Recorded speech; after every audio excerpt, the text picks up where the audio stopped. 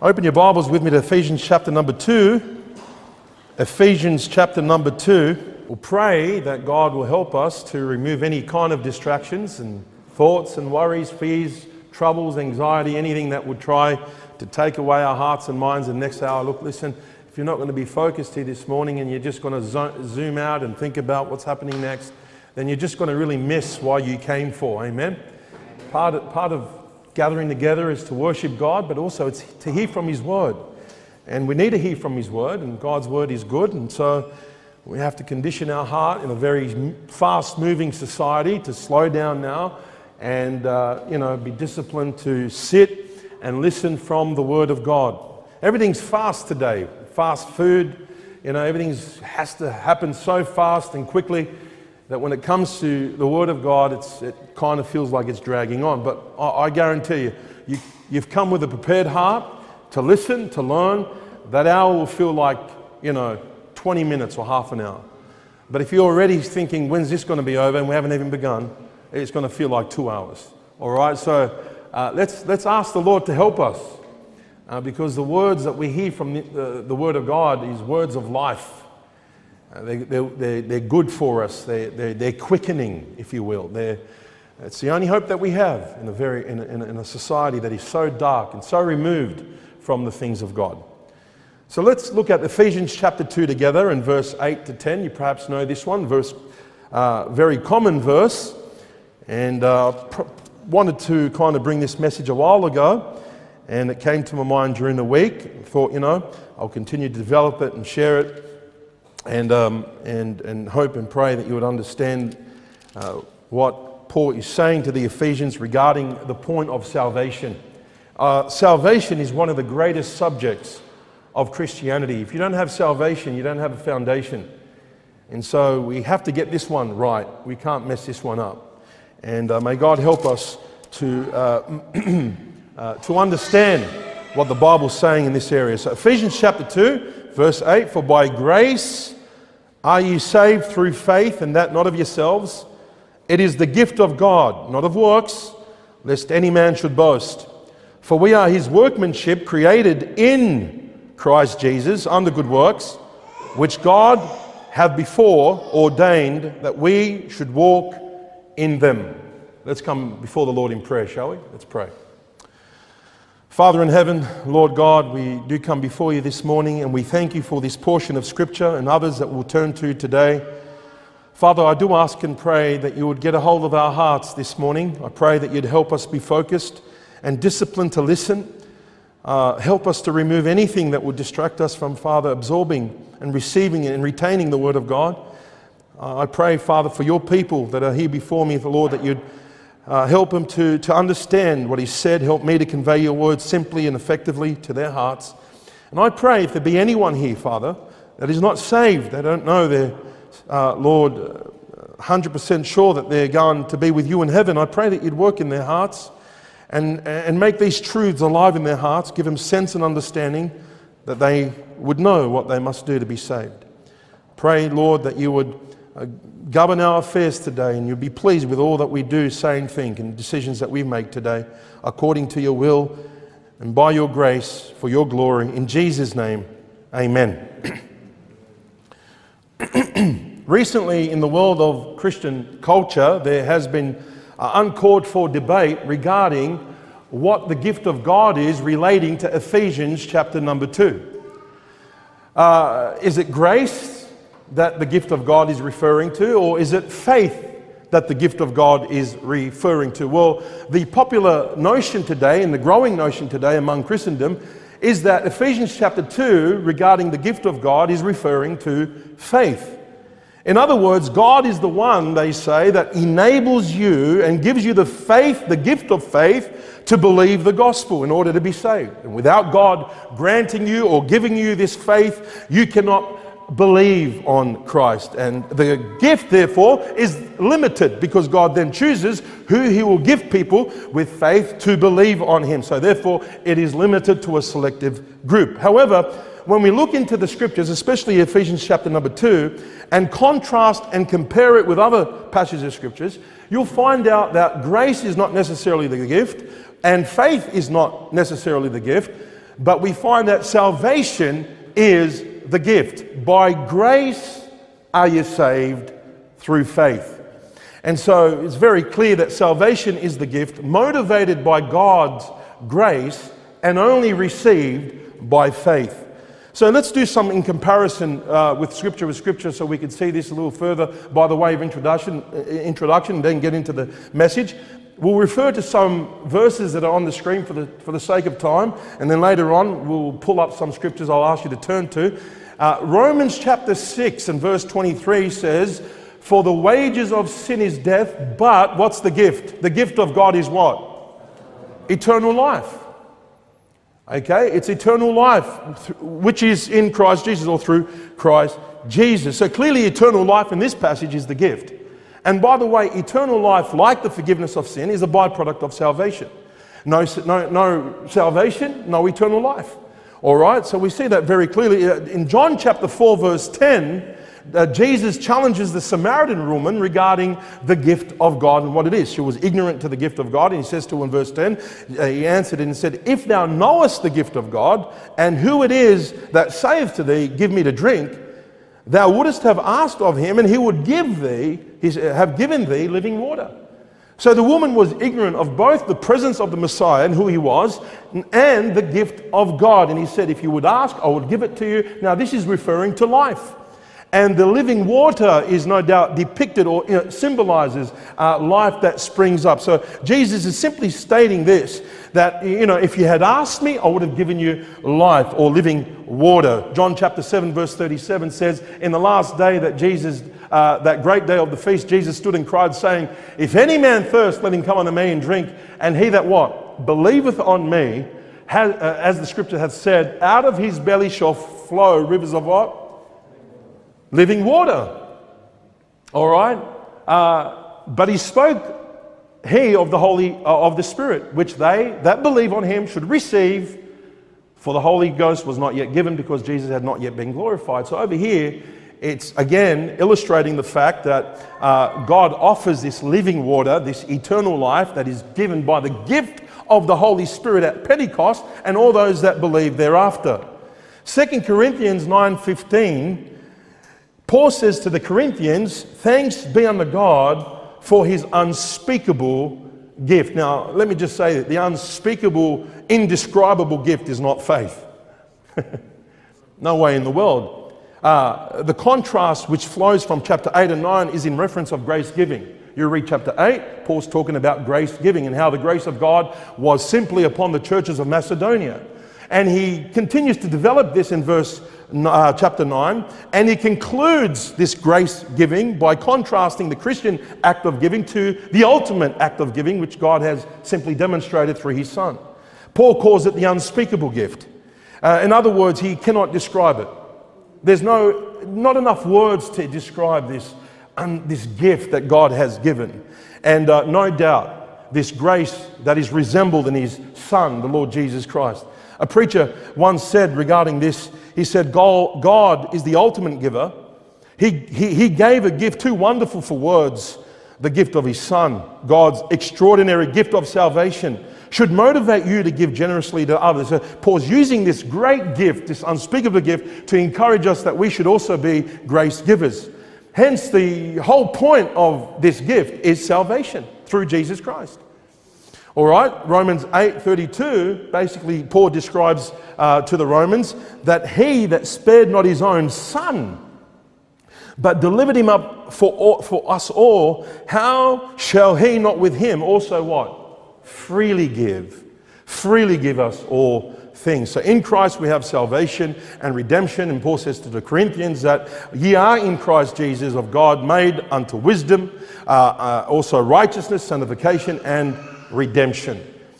The accusation by those that disagree that the grace of God is salvation in Ephesians chapter 2, or that the emphasis of the gift of God is faith, continue to maintain that faith is the gift. They justify their position by saying this: a person doesn't have the ability to believe or have faith because they are spiritually dead and depraved. Now, are we spiritually dead in our trespasses and sin? Yes. Are we depraved creatures? Absolutely. But depravity doesn't mean inability to comprehend what God illuminates in our hearts. This is easily sought out by Romans chapter 10 when Paul says to the Romans that faith cometh by what? And hearing by the word of God. So God's powerful word, accompanied with his powerful Holy Spirit, is able to illuminate and unveil, if you will, the veil that the devil and the world and deception has upon men.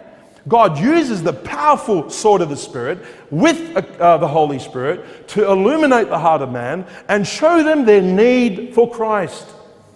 And we thank God for the preaching ministry that does that. And this is how God gets things done. By the foolishness of what? Preaching. He confounds the wise. And by the way, there's power in biblical preaching. And God uses that. He's always used it from the beginning to the end. Second of all, there are those that say that salvation is all of God.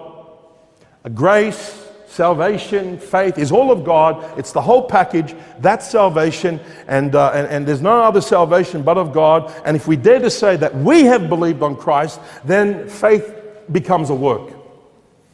But Paul the Apostle already deals with this in our passage. It's simple. It's not difficult to understand. As a matter of fact, we have to kind of speak about it because of the people that distort it. Okay? You say, well, how is it simple? Well, he contrasts it so clearly. He makes it very clear that salvation is not of ourselves, but it is the what? Not of works, but it is what? The gift of God.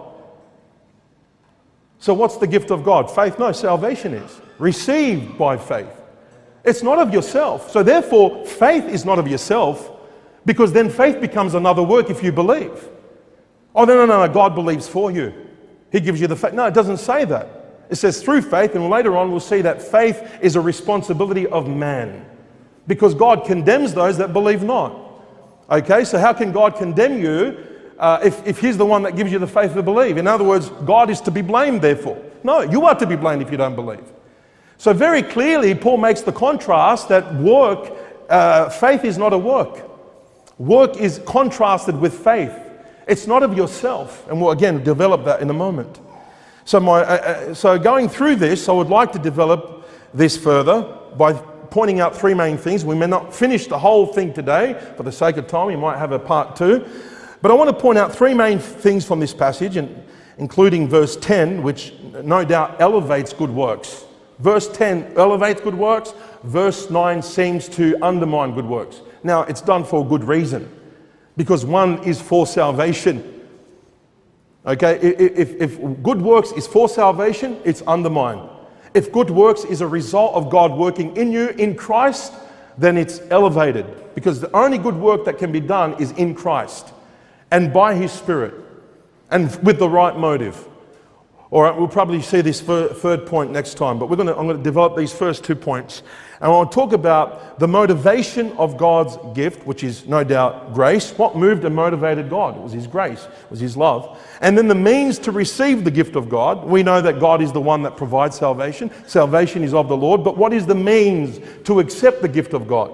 And of course, what is the main purpose for the gift of God? We'll look at it at another time. I think God purposed and planned salvation from and the hope of eternal life from the beginning of the world, or from the foundation of the world, and praise God for that. However, God also purposed before the world began that those that believe and are saved should live sanctified lives and maintain good works in Christ Jesus.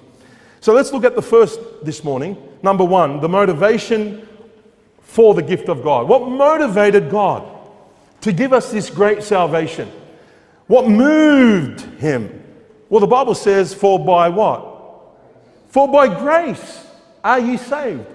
If it weren't for God's grace, then none of us would be saved, or none of us would ever have the opportunity to be saved. So grace is simply the undeserved favor of God shown to unworthy sinners. Grace is God's goodness shown toward undeserving people. And God's grace is His love extended to sinful people. And if it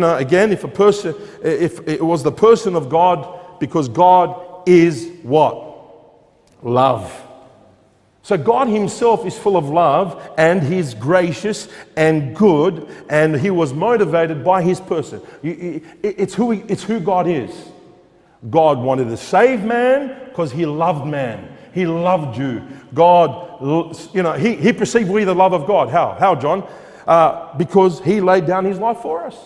So how do we know and perceive the love of God? By the laying down. All right? It was by the love of God that moved us. So, for God so loved the world that he what? Gave. That was the motivation. God's grace is God's love revealed in his Son. I want you to see this in 2 Thessalonians 2. Look at this. Now, our Lord Jesus Christ himself and God, even our Father, which hath what? Loved us and given us everlasting consolation and good hope through grace. Isn't that a blessing? What a blessing that both God the Father and God the Son had loved us and given us everlasting consolation, encouragement and comfort, knowing that our salvation is secure because of their love and grace toward us. That's a blessing. And I thank God for his motivation and his provoking character that moved him to love us. This is why we sing Amazing Grace. How sweet the sound that saved a wretch like me. We don't sing Amazing Faith, do we? No, we don't. So why is faith emphasized here? That it's the gift. No, the gift of God is salvation, motivated by the grace of God. And what a blessing that is. 1 John 5:11 says, this is the record, that God hath given to us eternal life. And this life is in his who? Son. So God's gracious gift of salvation, eternal life, is only found in Jesus Christ. For the wages of sin is death, but the gift of God is eternal life through who? Through Jesus Christ our Lord. Jesus suffered and died on the cross to pay for your sin, to purchase our redemption. All right, you heard about the acrostic, grace, God's riches at Christ's expense. And that's what grace is. Remember what Paul said to the Corinthians. He says, for ye know the grace of our Lord Jesus Christ, that though he was rich, for your sake, he became poor, that ye through his poverty might be what? Rich.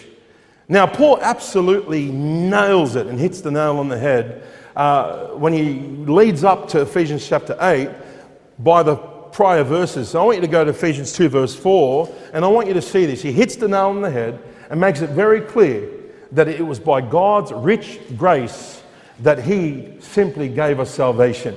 Have a look at verse 4. But God, who is rich in mercy, for his great what? Love, wherewith he loved us, even when we were dead in sins, hath quickened us together with Christ. By grace are ye saved, and hath raised us together and made us sit together in heavenly places in Christ Jesus, that in the ages to come he might show the exceeding riches of his grace in his kindness towards us through who? There it is. There it is. So to back up a chapter again, notice Paul's introduction of praise. Go back to chapter 1. I want you to see verse 6. Look at this. To the praise of the glory of his what? Grace, wherein he hath made us accepted in the beloved, whom we have redemption or salvation through his blood, the forgiveness of sins, according to the riches of his, there it is. So the great motivation for God giving us this great gift is God's love, listen, through his Son, Jesus Christ. In Romans 5:8, you know it, you've heard it before, but God commendeth, or he demonstrated his love toward us in that while we're yet sinners, Christ died for us. Now go to Romans chapter 5. I want you to see this in verse 12. Go to Romans chapter 5 with me, please. He says, wherefore as by one man sin entered into the world, and death by sin, and so death passed upon all men, for all have sinned. For unto the law sin was in the world, but sin is not imputed when there is no law. Nevertheless, death reigned from Adam to Moses, even over them that had not sinned after the similitude of Adam's transgression, who is the figure of him that was to come. But not as the offense, so also is the free gift. For if through the offense of one many be dead, much more the grace of God and the gift of by grace How was the gift given? By grace, all right, which is by who? One man, Jesus Christ, hath abounded unto many. And not as it was by one that sinned, so it is the gift. For the judgment was by one to condemnation, but the free gift is of many offences unto justification. For if by one's man offence death reigned by one, much more they which received abundance of grace and the gift of righteousness shall reign in life by one, Jesus Christ. Therefore, as by the offence of one judgment came on all men to condemnation, even so by the righteousness of one the free gift came upon all men unto justification of life. As by one man's disobedience many were made sinners, so by the obedience of one shall many be made righteous.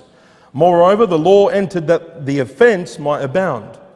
But when sin abounded, grace did much more abound, that as sin hath reigned unto death, even so might grace reign through righteousness unto eternal life by who?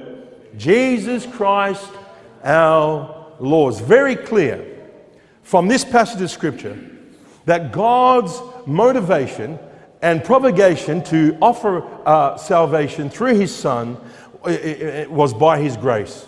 Very clearly, by His amazing grace extended by His love. Now, here's what I want to focus a little bit more on. The means to receive the gift. Okay, we know the motivation is by God's grace, and we could have developed this further and maintained this further and brought out how God even loved Israel all the way from the beginning, and how He had mercy and compassion all the way through. And by the way, that's our loving God, how He draws men by His loving kindness and His mercy. And I could have defined even mercy as God's grace is His undeserved favor upon sinners. God's mercy is His withheld judgment upon sinners. And you can develop that more, but not by works of righteousness which we are saved, but by what? His mercy, He saved us. So it is by God's grace and mercy and love that we are saved and have this gift through Jesus Christ. But what I want to talk about today, because again, faith is, kind of distorted in this passage, that the responsibility to receive this gift is on us. But faith doesn't undermine the work of God in salvation. Salvation is a work of God. Jesus died on the cross to purchase our redemption and salvation. If we believe that, it doesn't undermine His salvation. It doesn't take away from what He has done. However, works does, because works says Christ's work on the cross is not sufficient. But faith doesn't. Why? Because faith simply believes the fact of God's grace and gift of redemption. All right, so I want you to make that very clear. Just because someone believes, it's not a work. It's not something like we can boast in and say, oh, how great, I believed on the Lord. My salvation came because, I was just so great in believing. No. We don't even, this is what we call a straw man argument. The people on the other side would like to say something of that nature, but those that are truly saved have never emphasized their own faith in Christ. As a matter of fact, you don't even see it. You see Him lifted up, and you're drawn to Him. And you're drawn by that love, and you come to Him. Faith is in motion, my friend. You don't even focus on, your faith. But they have brought us to think about, was that me? Was I the one that, simply earned my salvation by believing? And how wonderful I am for believing, and that drop kick over there didn't believe. No, we sure don't think about that. Our eyes are on the cross. At least I could speak for myself. When I got saved, my eyes was on the cross. Jesus was lifted up, and He drew me, my friend, and I saw my need, and I saw the Savior, and He had convicted me of my sin, and I believed on Him that day. It's a personal decision that every single person must make. You say, well, I'm just waiting for God to make it for me. It's a gift that God gives, and He's going to make it for me. Well, I don't see that in the Scripture. I don't see that in the Scripture. By the way, free will is a gift from God. We are free will beings. We are free will agents. We decided to come to church today, didn't we? Perhaps someone prayed that you would come and God continued to work in your heart, but you came. You decided to come. All right? So, you know, free will is a gift from God. And I explain this to people. You know, God doesn't want people in heaven that have been forced to love Him. Can you imagine you found out after you were married that your spouse was forced to marry you? They didn't want to marry you. It wasn't their free will to marry you. When they said, I do, someone had a gun to your head almost, and they forced you. Can you even think about how, you know, disappointing that would be that my wife Janet was forced to marry me? Oh, no. But how special would it be if she chose to love me? If she chose to say, I want to be with you to death do us part. And you're just there with a big smile on your face that she loved you and she's not been forced and so forth. And do you think God wants people in heaven that have been forced to love Him? John the Revelator says, we love Him because He first loved us. We didn't love God. God loved us. And by God's word, and by the preaching of His word, and by the Holy Spirit, He opened our eyes to see the way He loved us through His Son, the Lord Jesus Christ. And it's what you do with that that makes the difference. It's what you do with it. You either embrace it, believe it, or you can reject it. You can receive it or reject it. We're going to see, I want to show you that faith is our responsibility. For by grace are you saved. What's the vehicle? What's the means? Through faith. So what's faith? Well, that's number one. Faith is submitting and resting in the gospel of Christ. Romans 10 verse 16, but they have not all obeyed the gospel. For Isaiah saith, Lord, who hath believed our report? They haven't all obeyed the gospel. So Warren Reesby said about this, true Bible faith is confident obedience to God's word in spite of circumstances and consequences. What about this acrostic of faith?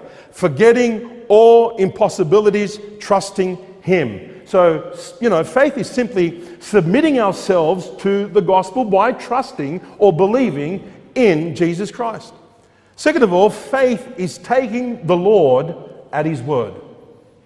In other words, it's believing God's promise and power. God promised the hope of eternal life before the foundation of the world, that would have that in Christ Jesus, and in those that would believe, it's a promise, shall not perish, but have everlasting life. That's a promise, and the ability that God is able to save us to the uttermost. I believe that. I believe God's promise and power, His word and His ability to save me. I believe that with all my heart. I think Matthew chapter 8, you can turn there, defines this really well, okay? I want you to see Matthew chapter 8. We use the centurion as an example.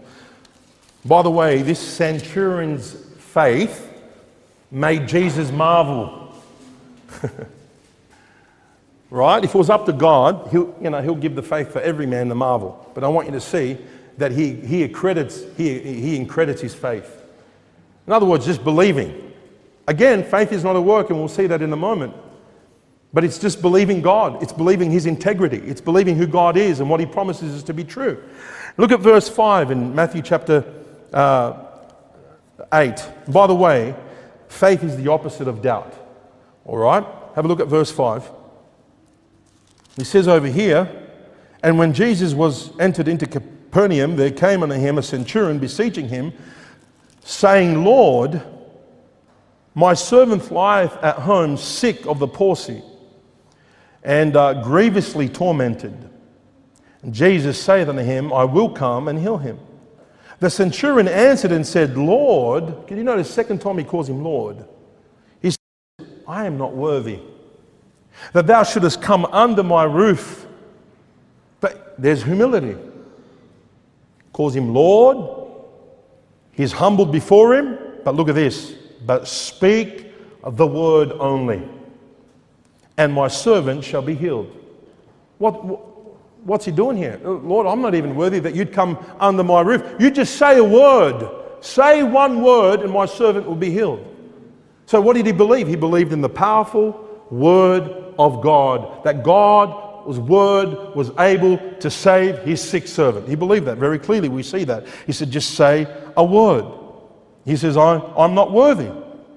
And he begins to say in verse 9, he says, for I am a man under authority, having soldiers under me, and I say unto this man, go, and he goeth, and to another, come, and he cometh, and to my servant, do this, and he doeth it. And what's he saying here? You just have to command. You just have to command the sickness. The sickness even obey you and are under your authority. He's seeing the authority of Christ right there, the power of his word, the ability to save, the authority to save.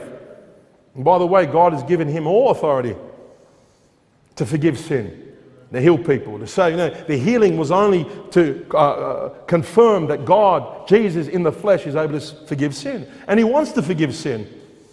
And we'll look at verse 10. When Jesus heard it, he what? He marveled. He marveled, and he said to them that followed, verily I say unto you, I have not found so great faith, no, not in all Israel. So whose faith did he commend? The centurion, very clearly. And he contrasted with the nation of Israel, who had the promises of God, the covenants of God, the presence of God, the prophets of God, now the Messiah, and they still will, for the most part, the majority won't believe. And over here, you have a Gentile centurion that just simple faith, Jesus calls it great faith, or it's just simple faith. It was great because Jesus couldn't believe, here is someone that just believes my word, respects my authority, is so humble and sees himself not worthy, and he knows that I'm able. And he turns around and he says, look, I haven't seen this in Israel. And look what he says next. I want you to see this. And he says, and I say unto you, verse 11, that many shall come from the east and west and shall sit down with Abraham, Isaac, and Jacob in where? The kingdom of heaven. By the way, depicting the fact that to only get into the kingdom is by faith and faith alone in Jesus Christ. But the children of the kingdom shall be cast out into utter darkness. There shall be weeping and gnashing of teeth. You read Hebrews, many never entered into his rest because of unbelief. They did not believe the gospel. And they didn't enter in because of unbelief. Listen, faith is taking God at his word. And then we see, again, just to be very careful, and I just want to, support what Brother Damon said last week. Our faith must be in the source. It's not just faith, but it's in the subject. And who's that? Jesus Christ. It's not even in our faith.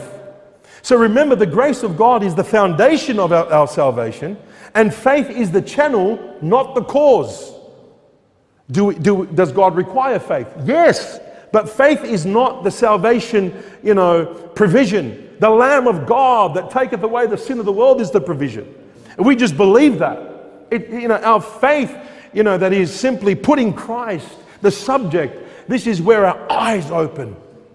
That moment that you believe that he is our Savior, he is the Lamb of God, he is our sin bearer. In other words, Christ dying on the cross is the only provision for salvation and everything that it depicts. For example, the gift of the Holy Spirit given to those that believe, regeneration, eternal life, resurrected bodies, forgiveness of sin, peace with God, justification, glorification, the imputed righteousness of God, the adoption into God's family, a home in heaven. Listen, salvation is all of the Lord, and faith needs to simply say, that is it.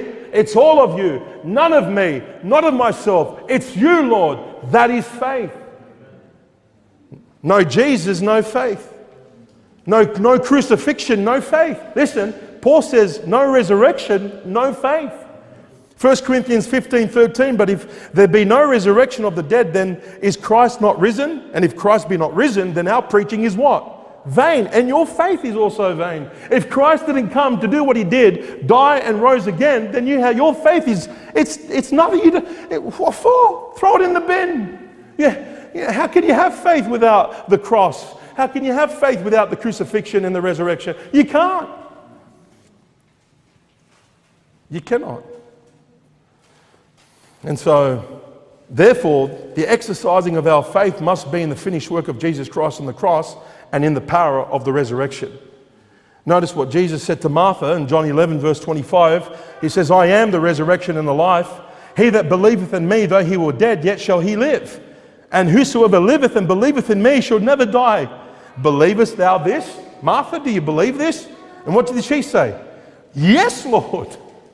I believe that thou art the Christ, the Son of God, which would come into the world. I believe. He's not waiting for God to give her the gift of faith to believe. He's saying, do you believe that? I am. Yes, I do. This doctrine that man has to wait until God gives them. You know, I'm just waiting on God. You know, God is going to do it. No. Oh, you know, it's in God's timing. Today is the day of salvation. If you hear his voice, harden not your hearts. The responsibility has always been on men to believe. They always want to blame God. You know, if it was up to God, he'd say everyone like that, right now, all saved, sanctified, everything that God planned from the foundation, to walk in them. If God were responsible for everything, he would do it for you. But you're responsible. He aids you, preaching, word, spirit. And what a great comforter he is. You know, do you want to be spoon-fed, or you want to grow up and take the meat and develop and love him more? Believe him more, take him at his word more. He's a rewarder of them that what? Diligently seek him. Oh, but that's a work. No, it's not a work. It's taking God at his word, resting in his promise, saying, yes, Lord, everything he says to me, I believe that. You can believe it or you can doubt it. You can doubt it. You know, Jesus upbraided people for doubting him. And by the way, in some places, he couldn't do mighty works. Why? Because they didn't believe him. We don't have time to go there, but he scolded them. He scolded them for not believing. Imagine that. Well, Lord, you didn't give me the gift of faith to believe you. Why you scolded me? If they were to know what we know now, what's been taught, they could have said that. No, the responsibility is on you if you don't believe. If you doubt the Lord, you're damned. Whatsoever is not as faith is sin. And so I want you to see that faith is to rest and depend on the finished work of Jesus Christ alone. So this title of the sermon is called simply by grace alone, through faith alone, in Christ alone. It is more than head knowledge. It must be in the heart. Sincere, genuine faith in the precious gospel moves a person to call upon the name of the Lord. I want you to see this in Romans 10. It's very clear in Romans 10. It's more than just consenting to the facts. It's more than just head knowledge. I want you to see this in verse 5. For Moses describeth righteousness which is of the law, that the man which doeth those things shall live by them. But the righteousness which is of faith speaketh on this wise, say not in your heart, who shall ascend into heaven, that is to bring Christ down from above, or who shall descend into the deep, that is to bring up Christ again from the dead. What saith it? Well, this is, if you go back to Deuteronomy, Moses quotes this. So what saith it? The word is nigh thee, even in thy mouth and in thy heart, that is the word of faith which we preach. In other words, it's here, it's accessible, it's come to you. God has brought it to you. You don't have to go up. You don't have to, simply go into the... It's here. It's come to you. And then he goes on to say in verse 9 that if thou shalt confess with thy mouth the Lord Jesus, look at this, and believe where? In thy head? No, in thy heart. That God raised him from the dead. What does it say here? What's the promise? Thou shalt be saved. That's the promise. For with the heart man believeth unto what? Righteousness. And with the mouth confession is made unto salvation. All right? For the scripture saith, whosoever believeth on him shall not be ashamed. For there is no difference between Jew and the Greek. For the same Lord over all is rich unto all who? That doesn't matter. Jew, Gentile, black or white, rich or poor. The Lord is rich unto them. His grace is rich unto them, given unto them that call on him. And this is where we get the famous verse. For whosoever shall call upon the name of the Lord shall be saved. Have you called on the Lord? Because faith in Christ will cause you to call on the Lord to be saved. Ask the Lord to save you. Knowing it. And you know, exercising it is two different things. I could know it, but I need to exercise myself therein. And in verse 14 proves it to us. So have a look. How then shall they what? Call on him in whom they have not what?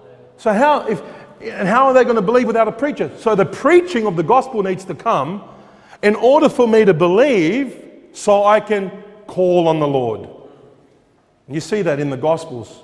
They all came to the Lord calling for some help.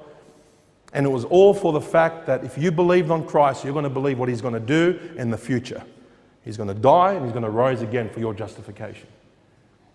For example, let me just say this. Let me illustrate it a little bit more. See this chair here? I believe this chair can uphold me. I really do. I believe this chair can keep my weight. I won't, you know, it's not one of those flimsy chairs that you buy for a couple of bucks that you sit and it's a bit wonky and if you lean back it cracks one of the legs. No, I believe this here, solid, it's robust. I believe it will. I believe it will. But have I really exercised my faith? No, not until I sit on it. Okay? Is this exercising faith? Have I exercised faith? Oh, I'm doubting a little bit, aren't I? I'm afraid that if I put all my weight, it might break. But no, I believe it won't. You know, it's not one of those cheap chairs. So what do? I sit comfortably and I rest in it and I know that this chair can uphold me. You know what? The chair is holding me. I'm just resting in it. That's all I'm doing. And that's faith exercised in what I believe to be true. I can say all day long, yeah, I believe the facts. But believing the facts and embracing what you believe is two different things. The devils believe. They're not Christians. A lot of people believe. Atheists believe. There are a lot of people that have been through church and Sunday school that have heard the word, been around the heavenly gift and see God move and experience the love of God from Christians and all that. They've been around it. But they haven't really believed. They haven't come to complete rest. They see, they're observing, God's working. Some of them turn back. Even with the Lord Jesus Christ. Some of them didn't want to walk no longer. They were disciples to a point. And Jesus turns to them and says, will you go also? He says, where are we going to go? You have the words to what? Eternal life. Where shall we go? Where shall we go? There's no doubt these people continued because they believed on the Lord. And later on, you see, after he resurrected, there's some that not only Thomas doubted, but others doubted. Listen, Christians, you can doubt. But it's not your whole lifestyle. Because you believe in Christ, you believe Him, you love Him. Doubting can only be fixed when you saturate yourself in the Word of God. You keep knowing the Lord and the truth and you walk therein. And this is what Jesus was trying to do with His disciples. O ye of little faith, what made you doubt? But you knew that Peter loved Him. I mean, you just look at the life of Peter, and even Jesus knew that he loved him. There are people that love him, and there are people that don't love him. And Judas was one of them. There's that distinction being made all throughout Scripture. You either love the Lord or you don't. You either believe on the Lord or you don't. I'm not talking about having little spots of doubt here and there and being dealt with the Holy Spirit and God working these things out of your life and building your faith. But it really comes down to that, do you really believe on the Lord? Do you really love the Lord? Do you really follow the Lord? You believe everything that He's planned and purposed for your life? Galatians 3:22, look at this. But the Scripture hath concluded, all under sin, that the promise by faith, okay, of Jesus Christ, look at. So, you know that the promise by faith of Jesus Christ, it's not by the law, we know that, right? Might be given to them that what? What does it say? Oh, sorry, it's not up there. I thought it was up there. It's not there. All right, Galatians 3, I want you to see it in your Bibles, verse 22. Sorry. I want you to see it. It's very important that you see this, because you can know the promises of Jesus Christ not by the work of righteousness, not by the law. Very good, good, good. That's great. But who's it given to? Who's this doctrine of faith in Christ given to? Well, have a look. Galatians 22. The scripture hath concluded all under sin. We don't argue with that. All have sinned, come short of the glory of God. That the promise by faith of Jesus, this promise that God has given through Jesus Christ, might be given to who? To them that what? Believe. I can know about the promise. I can know all about the gifts of God. I can know some doctrinal things, and that's good, but I need to believe. There needs to be an exercising of my faith which embraces the truth and embraces Christ. And this leads us to the next point. Faith is the means to receive the gift of God. For by grace are you saved through faith, and not of yourself. It is the what? It is the gift of God. So God's given us a gift. Faith is the one that says, I want it. I need it. Faith is embracing the grace of God, receiving and believing on Christ alone. The Bible says in John chapter 12, but as many as received him, to them gave ye power to become the sons of God. And the Bible says in Acts chapter 2 verse 41, they that gladly received his word were baptized. See, faith is not a work. Receiving the gift is not a work. If I have this, let's just say this is the gift of God, and it depicts everything: eternal life, salvation, forgiveness of sin, peace with God, everything. And I say, here's a gift, and this is for you. Who bought the gift? Who provided the gift? I did. And if someone were to receive it, you go ahead and receive this gift. What do you say, Kevin? You say thank you. Now, just because the act of receiving, does that make that a work? No, the work has been done. It's a gift. It's just been given. And we have to receive it by faith and say, thank you, Lord. And I really mean receive it with all our hearts and be broken. Because if you understand the unspeakable gift and the Spirit of God illuminating what you have here, you can't be like, yeah, well, thank you for that.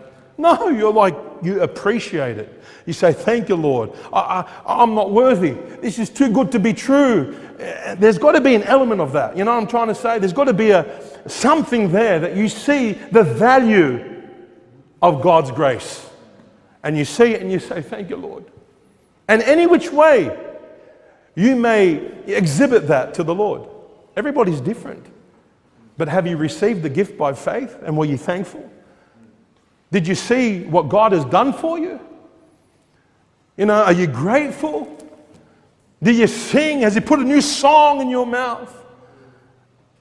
Did really heaven came down and glory filled your soul? There are some people perhaps will go through, different experiences when they see God's love. Like, for example, my salvation is different than my son Elisha's. So what was the difference? I'll tell you what the difference was. It was similar. I'm not saying that my son was Simon the Pharisee, but it was similar to what this sinner that confronted Jesus and washed Jesus' feet with her tears and hair and broke. And Jesus said that the reason why she's doing this is because she has been forgiven much and therefore she loves much. My son hasn't been through the ringer like I have and done wicked things like I have to appreciate what I have more than what he can appreciate. But there's still some sort of appreciation, and there's a love and adoration. And I say to my son and anyone like him, listen, you should love and learn to love the Lord more, because He's protecting you from what would have been.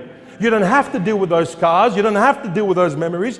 God has doubly pardoned you. And thank God for people that get saved at a young age. And thank God for people that embrace Jesus from a young age. You don't understand what you have. Because if you go out there in the street, there's no hope, ruins your life. It's all but you have to be like Timothy from a young age that has known the Holy Scriptures, that is able to make thee wise unto salvation, Timothy. And Paul had to tell him, continue in the faith, continue, fight the good fight. Now, Paul knew and loved the Lord perhaps a little bit more than Timothy, because Paul went in the ringer too, persecuted Christians. But listen, brethren, we should all love the Lord. There's got to be love there for him. And the Bible says that whoever doesn't love the Lord, let him be anathema maranatha. Let him be accursed on that judgment day. You have to love the Lord and appreciate him. And sometimes we forget. That's why we have the Lord's Supper. So we're reminded what God has done for us. You know, the Lord didn't initiate the Lord's Supper for nothing. He knew that we sometimes get caught up in the business of life and this or that. And we get taken, but we go back to the Lord's Supper and we're sober and we're reminded. How many here are married? Put your hand up. How many people celebrate anniversary? Put your hand up. All right. Why? Remember the time we met? And you go through all that? It's healthy. Remember the time we did this together? Remember that time that I was standing at the altar and I'm thinking, you're never going to come. Why would you marry a dropkick like me? You know. She goes, I was just down there getting ready. I don't know why you thought I wouldn't come. I said, it's got nothing to do with you. It's just me. I'm not worthy.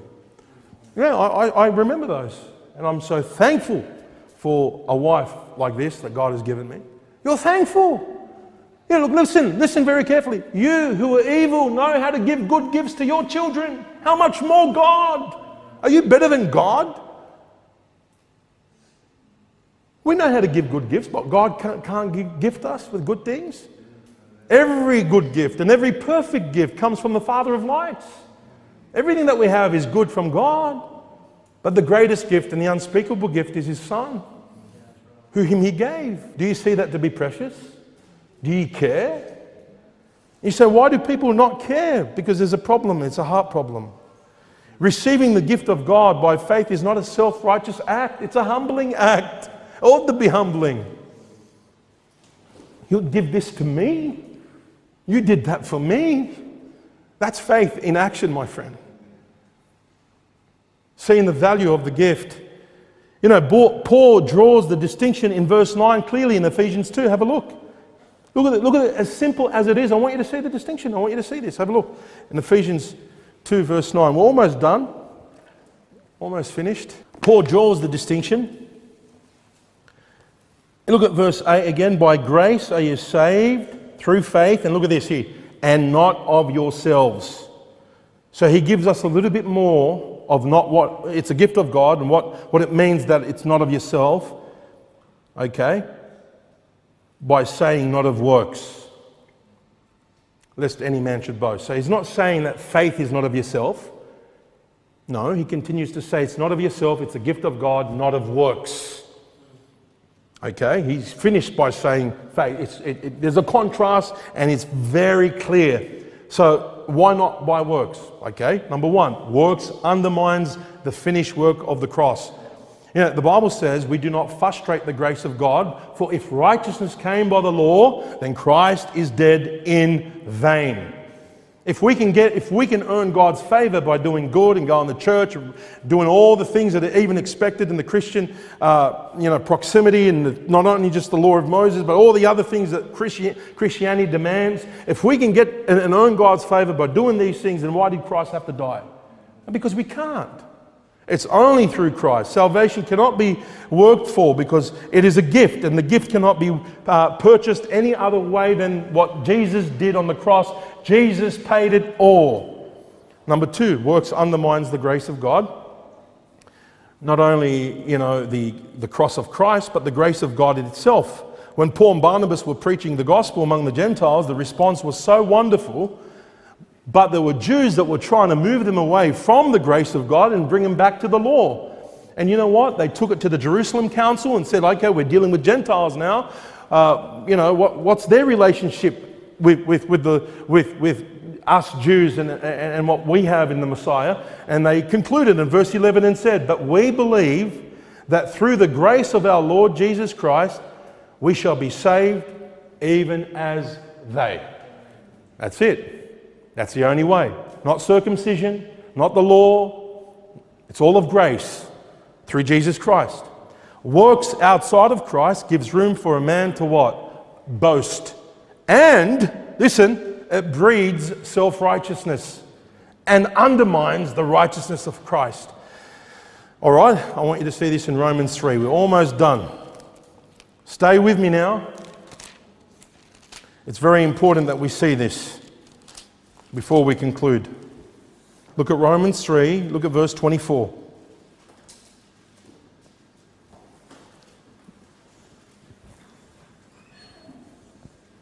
Romans 3, look at verse 24. We can back it up, verse 23. For all have sinned and come short of the glory of God, being justified freely by His grace through the redemption that is in who? Christ Jesus, whom God has set forth to be a propitiation through what? Faith in His blood, to declare His righteousness for the remission of sins that are past through the forbearance of God. To declare, I say, at this time His righteousness, that He might be just and the justifier of him which what? Believeth in who? Jesus. See? Where is boasting then? It is excluded. By what law? Of works? Nay, by the law of faith. See? You can't boast when it's of faith. See the contrast here? There's no boasting. You don't say, how wonderful is my faith? No, you say, how wonderful is the grace of God? That's faith. Okay? You don't boast in faith. You can boast in your self-righteousness, which undermines the righteousness of God. Let's read the last verse there in verse 28 there. Have a look at verse 28. Therefore, we conclude that a man is justified by faith without the deeds of the law. There you have it. You know what Isaiah says? That all is an unclean thing and all our righteousness are like filthy rags. We try to earn our way to heaven by doing good. God says not good enough, it stinks, it's unclean, you're unclean, you're a sinner, you need to be saved. I've prepared a lamb from the foundation of the world. A lot of people want to work their way up to heaven because they want to boast. There's something in man like that Pharisee that Jesus gave that parable about, the Pharisee and the publican. The publican just said, Lord, have mercy upon me. The Pharisee went, oh, Lord, look what I've done. You know, people want to go to heaven and believe that they're the best thing that ever happened to God. You should let me in. You know how much money I've given to the poor? You know how many times I went to church during the week? Not just Sunday. I mean, I went to Wednesday prayer meeting. I did this and I did that. No, it's not good. Listen, you can go to church 24/7, 7 days a week. If your faith is not in Jesus Christ, it's all fertile. Listen to me. You can be in church and not be in Christ. But a lot of people think, oh yeah, but I'm not, I'm better than the average person. They went and did this and I was in church today. I fast and pray. Not by works of righteousness. It's not by works, lest any man should boast. You want to boast? You want to glory? And what Paul said, God forbid that I should glory, save or except in the cross of Jesus Christ. Let him that glorieth, glory in the Lord. Amen. Praise God for that. Now in closing, what hinders a person from receiving the gift of God? I'm not going to go there for the sake of time. But you know the parable of the sower, don't you? I believe, number one, pride hinders a person. Remember, the seed that fell by the wayside is someone, I believe, is careless, doesn't want to know. The devil comes and snatches it. They're full of self, maybe tradition. They're just careless. Not only this, but possessions. Remember the word of God, the seed, the gospel seed that fell among thorns, and the cares of this world choked the word of God. Possessions. And not only this, but persecution. The seed that fell on the stony ground was destroyed by the sun because of the fear of man and the offense of God's word. How many people don't come into the kingdom because they're more concerned about what people may think than what God thinks? What about this? Pleasure. The pleasure of sin for a season. Won't we be like Moses? By faith, the Bible says regarding Moses, by faith, Moses, when he was come to years, refused to be called the sons of Pharaoh's daughter, choosing rather to suffer affliction with the people of God, enjoy the pleasures of sin for a season. Why don't we be like that? Why don't we show a sign of repentant heart and say no to this sinful world and say yes to the Lord? I would rather suffer affliction with the people of God than enjoy the pleasures of sin for a season. You want to live without God and live in sin and do what you want? Go ahead, but how long do you have? You got 70 years is the life expectancy, 80? Some live to see 100, but what's 100 years compared to eternity? You want to live in pleasure without God, without Christ, living it up, so to speak, eat, drink, and be merry, and then die and go to hell, and then what? But this is the most, listen to me, very popular reason why people don't enter into the kingdom, because they love darkness more than the light. And that's what Jesus said to Nicodemus. He said it. He said it very clearly, and I want you to see it before we close. He said this in John 3:19, and this is the condemnation. The condemnation to those that believe not. What is it? That light is coming to the world. Jesus is coming to the world. Light has come to the world. And men love darkness rather than the light. Why? Because their deeds were evil. For everyone that doeth evil hateth the light, neither cometh into the light, lest his deeds should be what? Reproved. But he that doeth truth cometh in the light, and his deeds may be made manifest, that they are wrought of God. Man of God once said this: what a tragedy that people have turned away from God's offer, embracing instead the darkness in hopes of covering up evil actions. There is probably no more painful moment than when we confront our tendency to love darkness, to twist or withhold the truth. The people who hate the light are those who want to sin in darkness. Evil deeds are revealed by light. So people who want to do evil must do it in the dark, so they cannot be exposed and caught in the act. I don't have time to go through the third point, but let me say this. Have you received the gift of God, which is eternal life through Jesus Christ our Lord? Can you honestly say that you have, by faith, received God's gift? That you've been broken before God when God has showed you your sin, and you've been coming before the Lord and you see your Savior for who He is? Can you say with all your heart that you've received God's gift and that you love the Lord? And you want to become a follower of the Lord. You know what a Christian is? Is a follower of Jesus. That's what Christian means. That means he's followed the way. Back before they were called Christians, the evil society called them the way. There's the way, because they followed Jesus. And then in Antioch, they were first called Christians, the disciples. Are you a Christian? Are you following the way? Are you following Christ? Have you put your faith in Him? You love Him? I'm not saying are you sinless. We haven't received our glorified bodies yet. But are you sinning less and asking the Lord to give you victory over those things that once enslaved you and captivated you? Are you a new creature in Christ? Do you love the Lord? Because if any man love not the Lord, let him be anathema, Maranatha. Jesus said, if you love me, you keep my word. Do you have a desire to keep God's word? A lot of people say, I'm saved, I believe in Jesus. There's no desire to keep the word of God. There's a problem there, isn't there? There's a problem. May God help us to understand that salvation is by grace alone, through faith alone, in Christ alone. Amen? Let's pray.